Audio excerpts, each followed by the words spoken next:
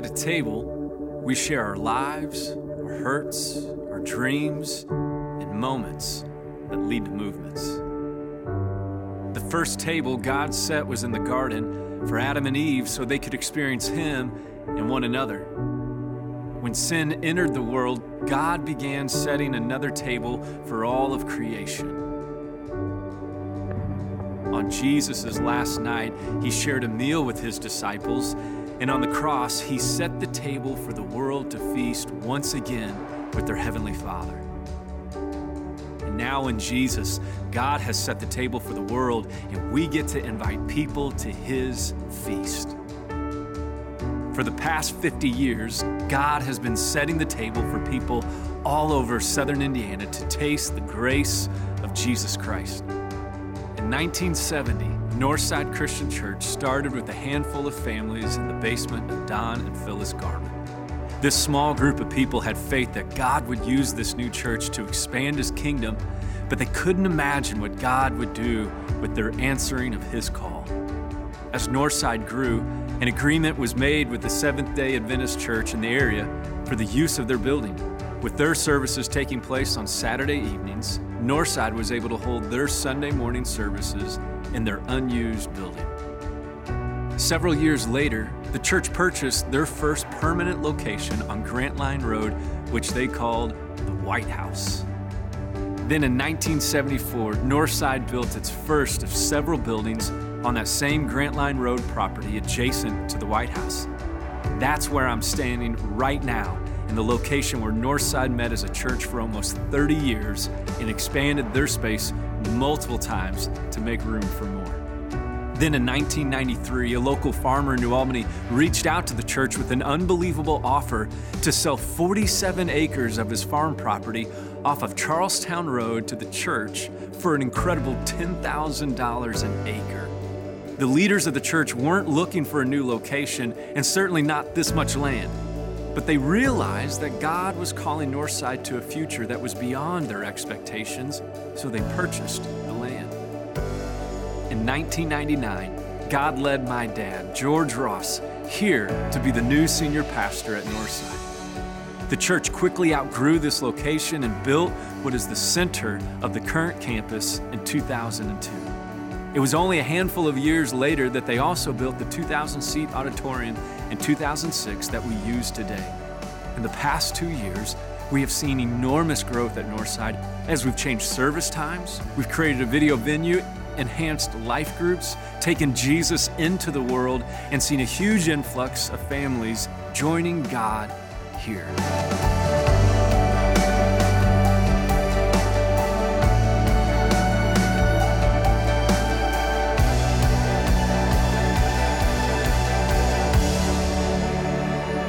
Just like He has called the church to expand over the last 50 years, God is calling us again to make the table bigger so that as many people as possible can have a seat at His table. So we are launching into a new season at Northside that we're calling Setting the Table. In order to set the table for more people to join God here, we need to focus on 3 major areas over the next 2 years. The first area is setting the table for mission. We want to continue to ramp up and invest in the heartbeat of this church, which is to connect unconnected people to Jesus Christ. The second area we want to focus on is setting the table for making room. With the growth God has blessed Northside with in the past 2 years, we are literally out of room. At the beginning of this year, we not only set a new record with our weekend kids-side attendance, but now both the 9:45 and the 11:30 services are over 90% full. This growth over the past 2 years has caused us to evaluate the use and the efficiency of our building and come up with a plan, along with architects, of how we can best utilize our space. This has led us to create a 2-story expansion of our kids-side space in what is now our Centrum and video venue. This will allow us to increase our kids-side space by 63%. And with averaging 17 new families a weekend in 2019, and even more so far in 2020, we're gonna need that space. We volunteer up at Kids Side for pre-K and kindergarten. When I'm there volunteering, watching the kids learn and kind of understand and get to know Jesus and God more is just so rewarding. I know just from volunteering in the Discovery Town in the nursery, we are running out of space. You don't want to turn away families, so it's important to expand the space in the church and utilize the space we have. Along with the expanded children's space, we will also be updating our Foundry building to make up for the lost multi-use space in the Centrum and to expand our space for the students. Add additional space to our lobby, a more appropriately sized room for our video venue, more storage space on the back of our auditorium, and add much needed signage on our building. When building the auditorium 14 years ago, the leadership of the church saw how growth was consistently a part of the story of Northside and had the foresight to build the auditorium with the ability to expand to additional seating.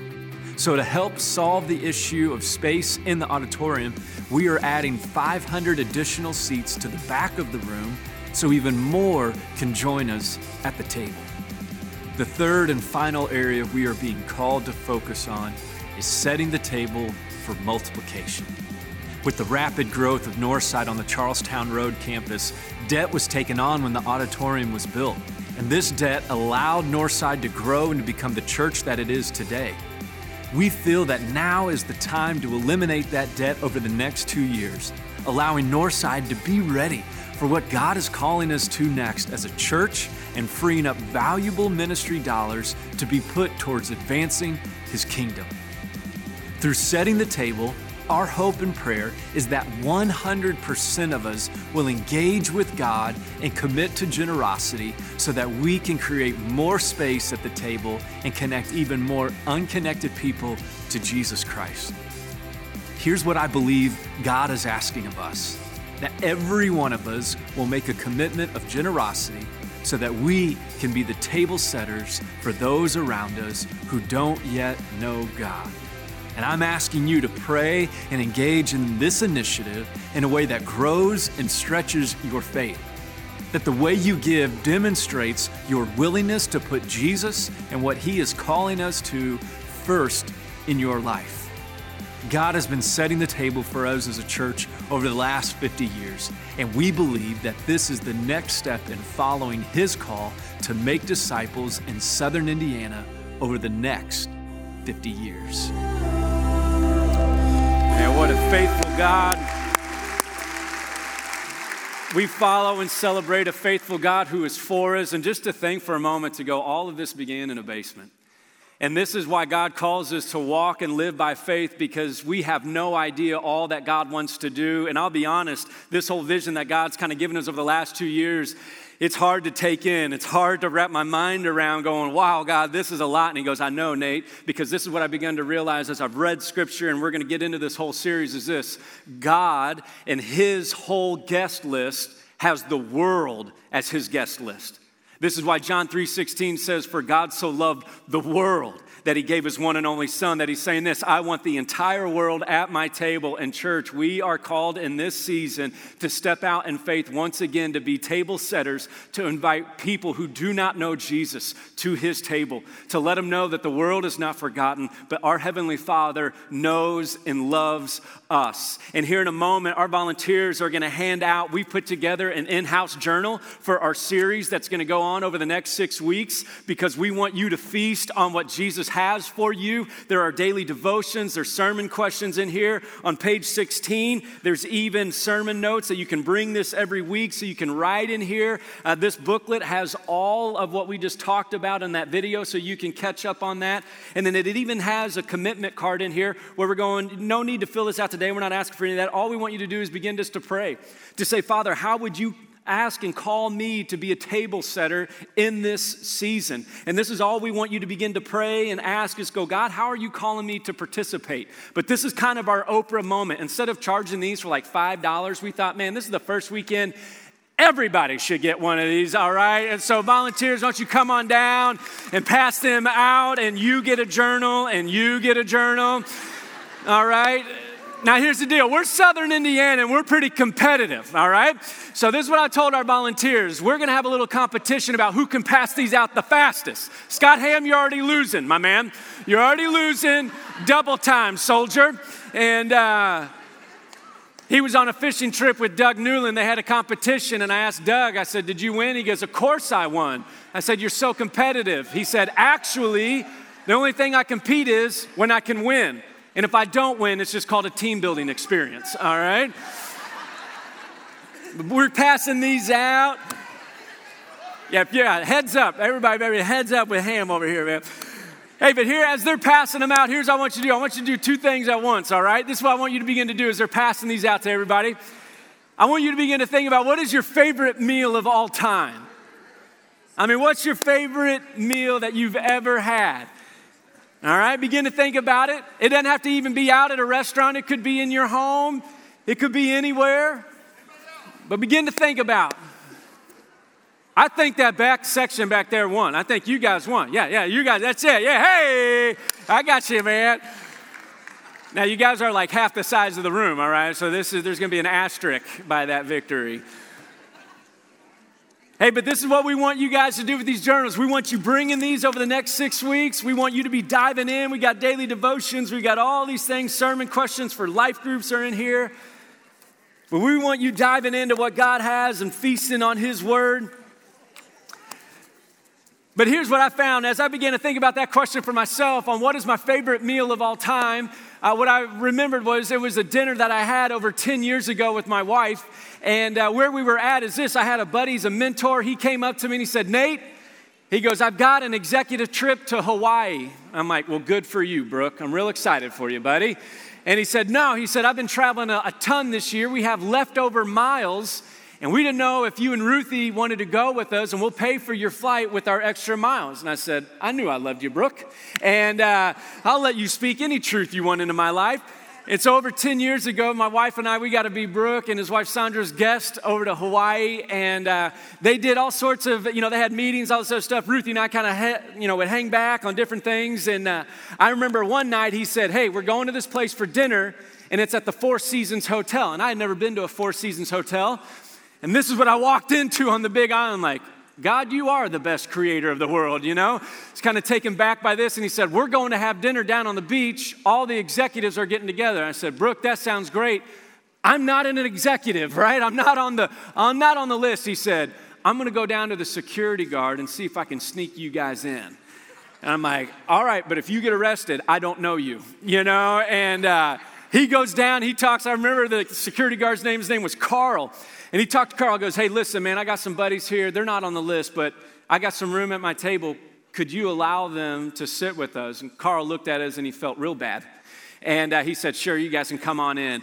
And I remember sitting, it was this luau, all these executives, all this other stuff on the beach. And Ruthie and I, we're just kind of sitting there like we are totally out of place at this dinner. And we're sitting there and they go, all right, your table can go up to eat at the buffet. And we counting, everybody's just kind of grabbing food and going on. Ruthie and I just stopped. We counted 32 things on the buffet, right? And not only that, they had like the crab legs that were already cut open, right? You didn't have to crack the crab legs. You just pull this meat out, filet, lobster tail. And I remember just sitting there eating all this other stuff going, this is the greatest meal of my life. You ever left a place and went, that meal changed my life? That meal changed my life. I've been born again at this table, right? I came to Jesus at that meeting, right? And we say that sometimes we had that meal, and I began to think about this, and I went, man, why is that so meaningful? Because I had steak before. And what I began to realize is this, sometimes it's not just what we have, it's also who we're with at the table. And it's not just who we're with at the table, it's how we got to the table. You know why that was probably the most meaningful meal of my life? One, I had my wife with me. The other is this, it was all free. I'm like, man, yeah. And I just remember this moment because I went, there was no way that I should have been at that dinner. I wasn't on the list. I didn't earn my way. This was for executives only. I was not supposed to be there. But man, when we get invited to the table, it does something to us. Matter of fact, I read this survey that it said, they did this massive survey about what are the 3 most emotional phrases that move people. And the number 1 emotional phrase that moves people, and you guys can probably guess what it is, I love you. I love it. When you hear so, man, I love you. Just It moves us. The second one they said is this, that actually is a little surprising. I forgive you. Just this sense of somebody letting go of the shame and what you owe them. That I forgive you. But the third one caught me really by surprise. They said this was the third most emotional statement that moves people. Dinner's ready. Dinner's ready. Literally last night this happened to me. I text Ruthie when I was driving home, and I text her whenever I leave church. I just text her, hey, on my way home, you need anything? And it's, hey, stop by here. And last night she said nope, and then she said it. Dinner's ready. I'm like, Jesus, yes, yes. And it was amazing that this has so much influence on us. And I began to think about that as I was reading that article. I went, but isn't that really the summary of the good news of Jesus? That Jesus and the heart of God is this. I love you, I forgive you, and dinner's ready. Dinner is ready. Some of you are going, dinner's ready. Yes. See, the whole thing is this, that when God sent Jesus to earth, what he was coming to tell us is this, your Father has come to feast with you. Your Father has come to sit down with you. It is no longer about earning your way to God or earning all these other stuff or getting enough credits where you get on a list. The whole thing about the Father is this, that he invites us when we are not worthy of an invitation. And he invites us to his table. Matter of fact, this is what I found fascinating about Jesus' life. Almost all of his ministry happened around a table. Literally in Luke, where we're going to look at today in Luke chapter 14, but in the entire book of Luke, there's 23 parables. And here's what's so cool. Out of 23 parables, 15 include food. Because Jesus knows this, when you get around a table, things begin to change. Matter of fact, Revelation chapter 19, verse 9 says this, when John had a vision of what heaven was looking like and heaven coming down to earth, listen what it said. This was the vision that John got from the word of God. He said, blessed are those who are invited to the wedding supper of the Lamb. Meaning this, heaven is a wedding supper with God. It is a feast with God. It's not a famine. It's not you. And if everybody's like, man, I don't really like toga, harps, and clouds, good news, then you're going to love heaven because heaven is like Golden Corral with 4-season steak.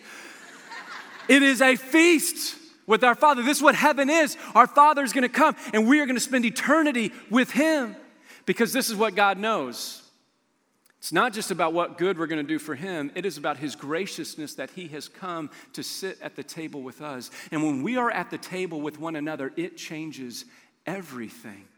Matter of fact, in Luke chapter 14, Jesus always does this, and he lays a pattern for us as followers of him of how we are to live in this world. Because oftentimes this is what happens, and I'm guilty of this as well. A lot of us, we just want to sit at lunch or we want to sit at table with people who are like us or that we like. We don't want to waste a meal. We don't want to spend time with people who we go, man, they're emotionally draining. We just want to have meals with people who are like us. And listen what happens in Luke chapter 14, verse 1. Jesus does something pretty interesting. It says, one Sabbath, when Jesus went to eat in the house of a prominent Pharisee, he was being carefully watched. Here's what's fascinating about Jesus. The Pharisees didn't like him, but they invited him because they wanted to learn more stuff about him. But did you catch that word? That he was being carefully watched, which means this. Jesus walked in the room and everybody just started judging him.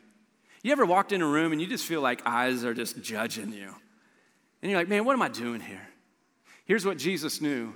If I'm going to tell the world about our Heavenly Father and the one who invites them to his table, I better be willing to sit around the table with those who don't like me. He is calling us as his church and his followers to go into the world and to be willing to sit down at the table with those who may not follow Jesus, who may not like Jesus, but we say, hey, even though you may not like him, I am called to love you. Heard an incredible story that happened back in the 80s between Larry Bird and Magic Johnson. And if you know any story, we're basketball people here in Indiana. If you know the story about this, they faced off in college championship. Magic was at Michigan State. Bird was at Indiana State. Bird lost to Magic in college. Then they became bitter rivals in the NBA. Bird playing for the Celtics, Magic for the Lakers, hated each other, total enemies. And then this is what happened. They both signed a shoe contract with Converse, which means they started having to do commercials together. That's a throwback there, isn't it? Nice stash, Larry. And, It's one of those things where they had to start doing these commercials together, and Converse said, here's the deal, guys, we want to do a commercial together, and Bird didn't like magic, and he said, here's the deal, I'll film the commercial, but it'll be at my farm in French Lick. Take it or leave it. They talked magic into showing up, and they said it was real icy on the set in that morning. They wouldn't talk to each other except when they'd say their lines, and then the director said, all right, let's take a break for lunch. And right when he said that, Larry's mom walked in the room and said, good news, everybody, I've made lunch at my house. Everybody come over. And you can just probably imagine Larry in his mind going, come on, Mom, And Bird and Magic went over to Larry's house and they had lunch together. Listen to what Larry said. It's pretty powerful. He said, it was at the table that I discovered Irvin Johnson. I never liked Magic Johnson very much, but Irving I liked a lot. And Irvin didn't come out until I met him at Mom's table. And at the table, two bitter rivals actually became friends. And if you know what happened at the end of Larry Bird's career, when the Boston Celtics retired his number, it was Magic Johnson who gave the opening statement honoring Larry Bird.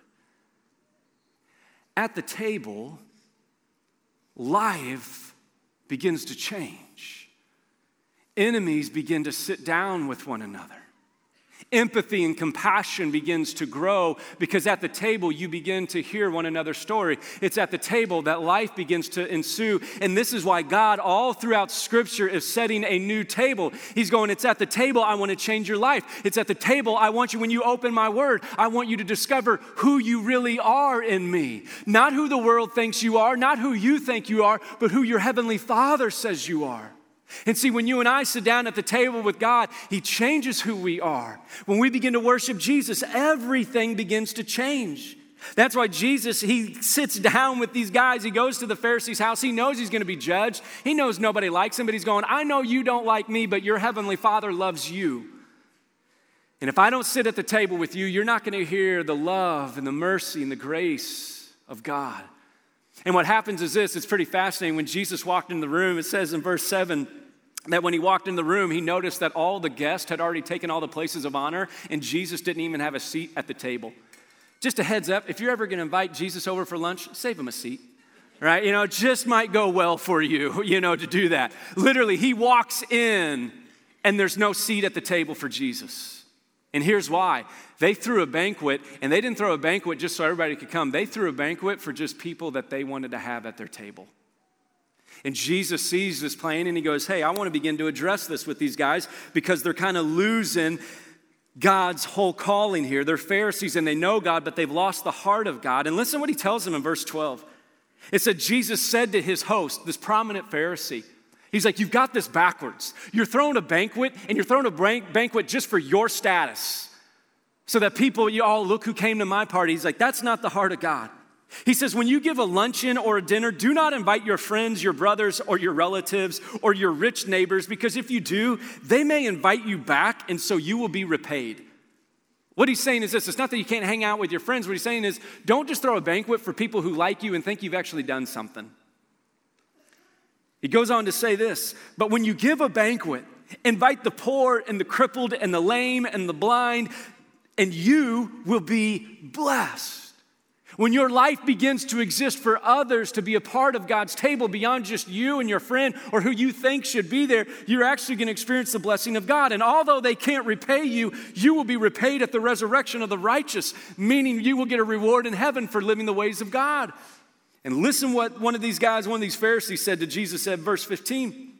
It says, when one of those at the table with Jesus heard this, again, here he is at the table, he said to Jesus, blessed is the man who will eat at the feast in the kingdom of God. They knew that the kingdom of God, when God comes, it's going to be a feast. And Jesus says, He replies to him.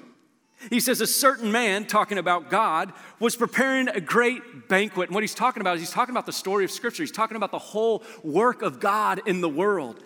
He said a certain man was preparing a great banquet, and he invited many guests.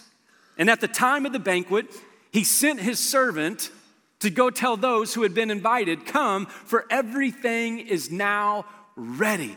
That God sent Jesus into the world to go, guys, everything's ready. Quit looking for your life in your work. Quit looking for your life in your relationship. Life is found in Jesus. But they all alike began to make excuses. Jesus said, first, here was the excuse. I have just bought a field and I must go and see it. Please excuse me. Now, real quick, who buys a field without seeing it? Right? Next guy, another said, I had just bought 5 yoke of oxen and I'm on my way to try them out. Please excuse me. Who buys oxen without seeing them, right? You're going to show up and they only have 3 legs. You're like, what have I bought, right? You know, some of that happens to you on Craigslist or Amazon, right? You buy it and you're like, hey, wait a second. This is miniature size. And what Jesus is saying here is this, that God has invited the world, and what happens is people begin to make up excuses about why they can't come to his table. Finally, one guy says this. Still another one, he says, hey, man, I just got married and I can't make it. And you're like, yeah, I understand, man. A big wedding night's a pretty big deal, right? But what happens is this. They begin to use marriage and relationships as an excuse to not follow God. Then the servant came back and reported to his master, Jesus said, and the owner of the house became angry and ordered his servant, okay, if those people aren't going to respond, go out quickly into the streets and the alleys of the town and bring in the poor and the crippled and the blind and the lame. Sir, the servant said, what you ordered has been done, but there is still room. Then the master told his servant, go out to the roads and the country lanes and make them come in so that my house will be full. Do you hear the heart of God in this passage? That he's going, I want all of my creation. I want all of my world at my table. I want the whole world in relationship with me because life outside of relationship with me is absolutely not the way I intended it. And I tell you, not one of those men who were invited will get a taste of my banquet. See, here's the good news of why we're talking about this Setting the Table series is because at God's table, everything is now ready in Jesus. Everything your heart desires, all of your life ambitions, everything that God put in you is found and fulfilled in Jesus. The good news is this, dinner's ready.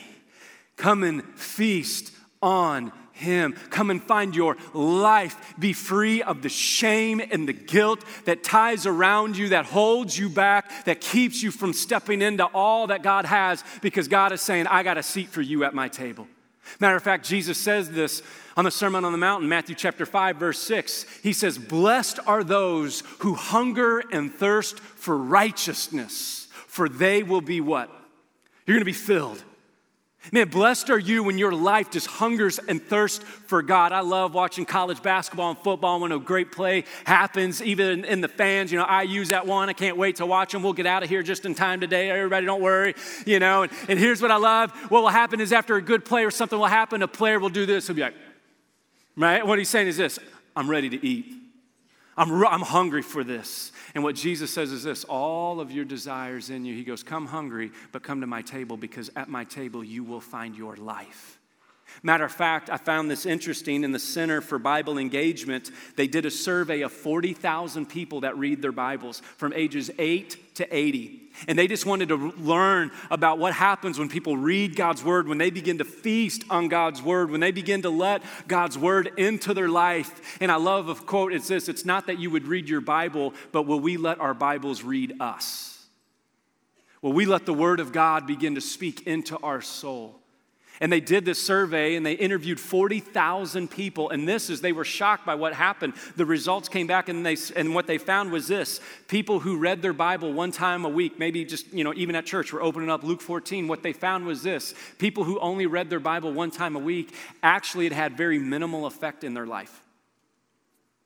I can't even remember the main point from last week's sermon for you, right? I'm the preacher. What they found is this, if you read your Bible 2 times a week, it actually has the same impact of reading your Bible 1 time a week. Very minimal. They said when you begin to read, what they found over all 40,000 people, when you begin to read the Word of God 3 times a week, they said they began to see a little bit of change in people's life. But they said something interesting happened. From all the result was this, people who read their Bible 4 times a week, made time for God's Word, made time for God, what they found was this, an astronomical spike of life change happened in their life. Just 4 times a week, not every day. Yeah, let's read God's word every day. But what they found is at 4 times, when they began to feast on this, everything began to change in their life. And I began to think about this. You know why? It's kind of like a best of 7 in basketball or a baseball series, because now the majority of your week is devoted to God's word. And what they found, here's was some of the statistics, that what they found in the life of people who gave themselves to God's word, who began to feast on God. Loneliness, and this is just Christians, loneliness went down 30%. Anger went down 32%. Relational issues went down 40% because the word of God was in them. They were learning how to work through this. Alcoholism went down 57%. Spiritually, stagnation went down 60%. If you feel stagnant right now in your relationship, begin to feast on who God is. Pornography use went down 61% by just simply being in God's word more, because what happens is it begin to light a fire and you go, no, I don't need that. But this was 2 of the big things they found. One is this: sharing your faith went up 200% when you were in God's word 4 times a week. Because they said there was a confidence of what they were sharing now to the world. And then this was the other thing.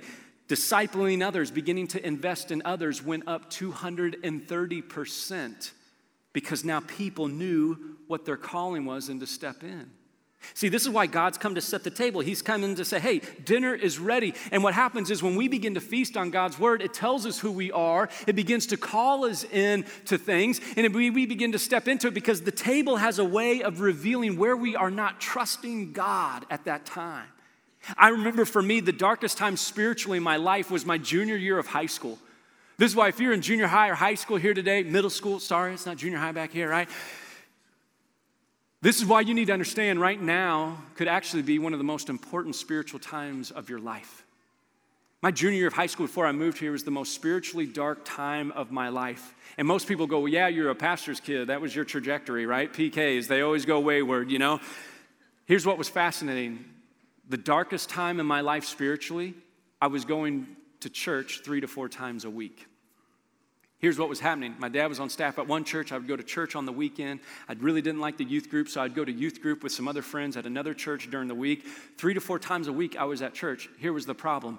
I was never at the table with Jesus. And the mistake I made was this. I thought just going to church is what would change me. It's sitting at the table. And it's feasting on who God is. And it's feasting on His Word. And it's allowing Him to define and Him to free and Him to cultivate all of life. Because here's what I found about sin in my own life. Sin is always feasting at the wrong table. Sin is always feasting at the wrong table. From the very beginning, when God created Adam and Eve and He created the garden, He created this massive table. And He said, go and eat, feast. I've provided it all. Just what? Don't eat at where? One tree. And like a 3-year-old, what do Adam and Eve do? I'm going to go to that tree. Don't touch the stove. You know, and of course, Adam and Eve goes there. And what happens is this, they began to feast at the wrong table. Shame comes in. They begin to hide from God. They begin to lie to one another. They begin to blame one another. And the whole thing is this. They were feasting at the wrong table. This is why Jesus talked about the excuses. Too many times we're making up these excuses. Oh, I've got these opportunities in my life. That's what the land represented. I have these opportunities. I need to go. I can't follow Jesus because if I follow Jesus, I might lose out on some opportunities. No, Jesus is your opportunity. Oh, I just bought these oxen, I can't. No. The reason why we're addicted to work is this. We are feasting on work instead of feasting on Jesus and taking Jesus into our work. And oftentimes, the reason why marriage statistics in the church and Christianity mirrors the culture is because we're feasting on our relationships more than we're feasting on Jesus. If you want your marriage to hold together, if you want your relationships to hold together, don't look to a spouse or a person to be your Savior. Let Jesus be your Savior. Matter of fact, the only kind of serious relationship I had before I got married to Ruthie came after college, and I was dating this girl, great Christian girl, and my mentality was this: if you just work really hard at a relationship, it's all going to work out. And what happened was, within like a 6-month time, we broke up with each other about 3 or 4 times, and in my mind, I'm like, man, I just got to make this work. She loves God. I love God. This should work. Why is this not working? And I remember my mom just kind of pulled me aside. And she said, Nate, I know you're 23, you're your own man, but I just got to let you know when it's the right person that God's brought into your life to marry, it's just not this difficult.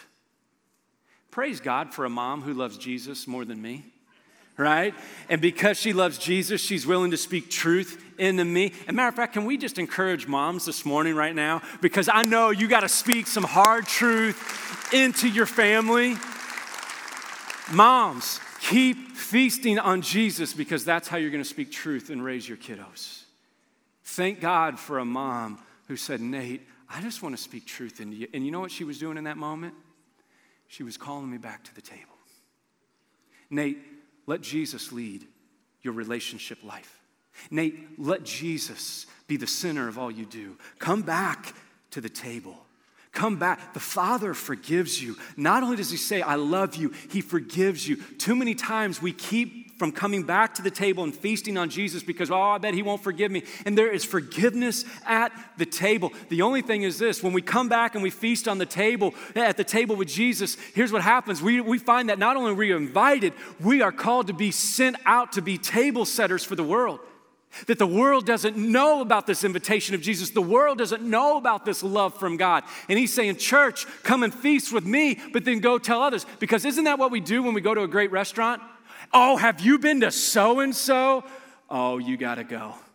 Oh, you got to go. It will change your life. I began to think about in my own life. I'm like, why will I speak about steak more than I will my Savior? My Savior's changed my life. Listen what it says, verse 22. Sir, the servant said, what you ordered has been done, but there is still room. Then the master told his servant, go out to the roads and the country lanes and make them come in so that my house will be full. The calling on us, church, is to come to the table to feast on Jesus. And then Jesus is saying, I want you to go and tell everybody about the feast that they are invited to. That there is room for them at the table. And then he even says this, make them come in. He doesn't mean put them in a headlock and drag them into the church, all right? That's called assault, all right? It's like, don't do that. But when he says, make them come in, what he's saying is this. Don't just be a good example for the world, church, because then they won't understand who Jesus is. They'll just go, they're a nice person. What he's saying is this. Begin to compel and have a conversation about Jesus. Begin to tell the world about the love that the Father has for them. Go into the country roads, which for us, that's pretty easy, isn't it? Right? Just take a left. And, it's like, we're there. And he's going, go into the country roads and go into the alleyways. Don't look to people to bring you status because your Heavenly Father has set the table. Come feast on him. And you go and you invite everybody to his table. And you go and you tell everybody about him because here's what happens. Then you will be blessed. Then your life will be full. Because, church, we are called to the table and we are called to be table setters. The reason why we're here is because the last 50 years we have had people who kept coming to the table and who have set the table for us. And the invitation for you and I is for the next 50 years to be table setters, to feast with our Heavenly Father and to go set the table. That's why we've created these shirts.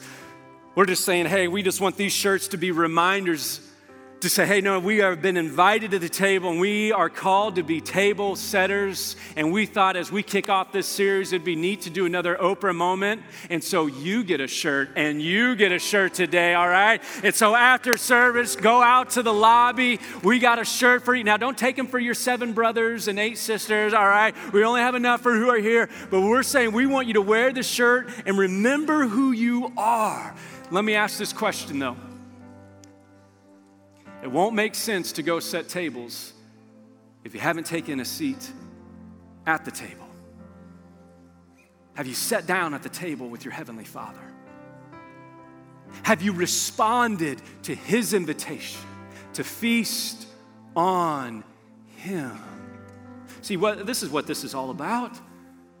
This is why we've created this journal for you. We want you to feast on him. And at the end of the series, this is what the commitment card is. It's just saying, God, I'm going to respond to what you've called me to do, to be a table setter, to make more room so that more and more people can know who you are.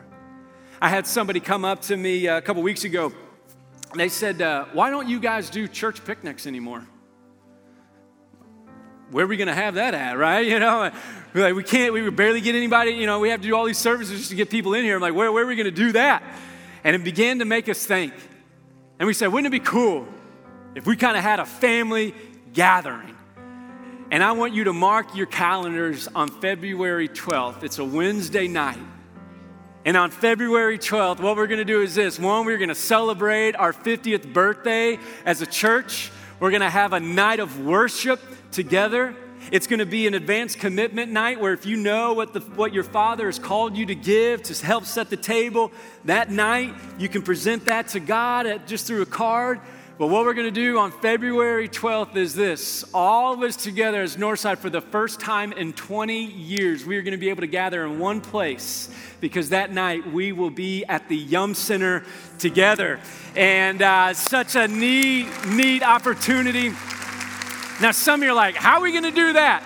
I got a buddy, Robbie, who works at the Yum Center. He has been ridiculously gracious to us. I mean, literally, they have done all sorts of things to make this thing so affordable. Matter of fact, we're like, hey, that's cool. You got us in at like a rock bottom price. I mean, unbelievable graciousness. But we're like, man, we're going to have to do PA in here, and that's going to be expensive. They go, why don't you just use our system? All right. But we're still going to have to get, projection because we're going to have words. And they go, well, we could just lower the scoreboard. You guys can put the words on there. We got a stage. You can use that. I love you, man, yes. And so February 12th, matter of fact, and some of you are like, whoa, man, downtown Louisville, I don't drive over there. Good news, we've rented some buses. If you don't like driving downtown, if you need some assistance, go to mynorthside.com/bus. You can sign up. We want that just to be for people who are going, man, I don't drive at night. I need help. Hey, we want everybody there because we're going to have a family moment as we step into the next 50 years together. Would you guys stand with me? As we step into the next 50 years together, and I just want us to read this verse out loud together because this is the heart of our Father.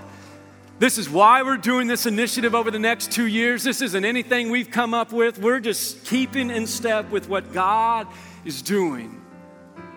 And maybe for the first time in this series, you're going to take your seat at the table.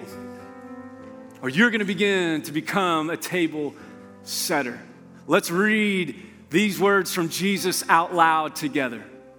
Then the master told his servant, go out to the roads and country lanes and make them come in so that my house will be full. Northside, let us step into the next 50 years by faith, and may we see God make his house full. Amen.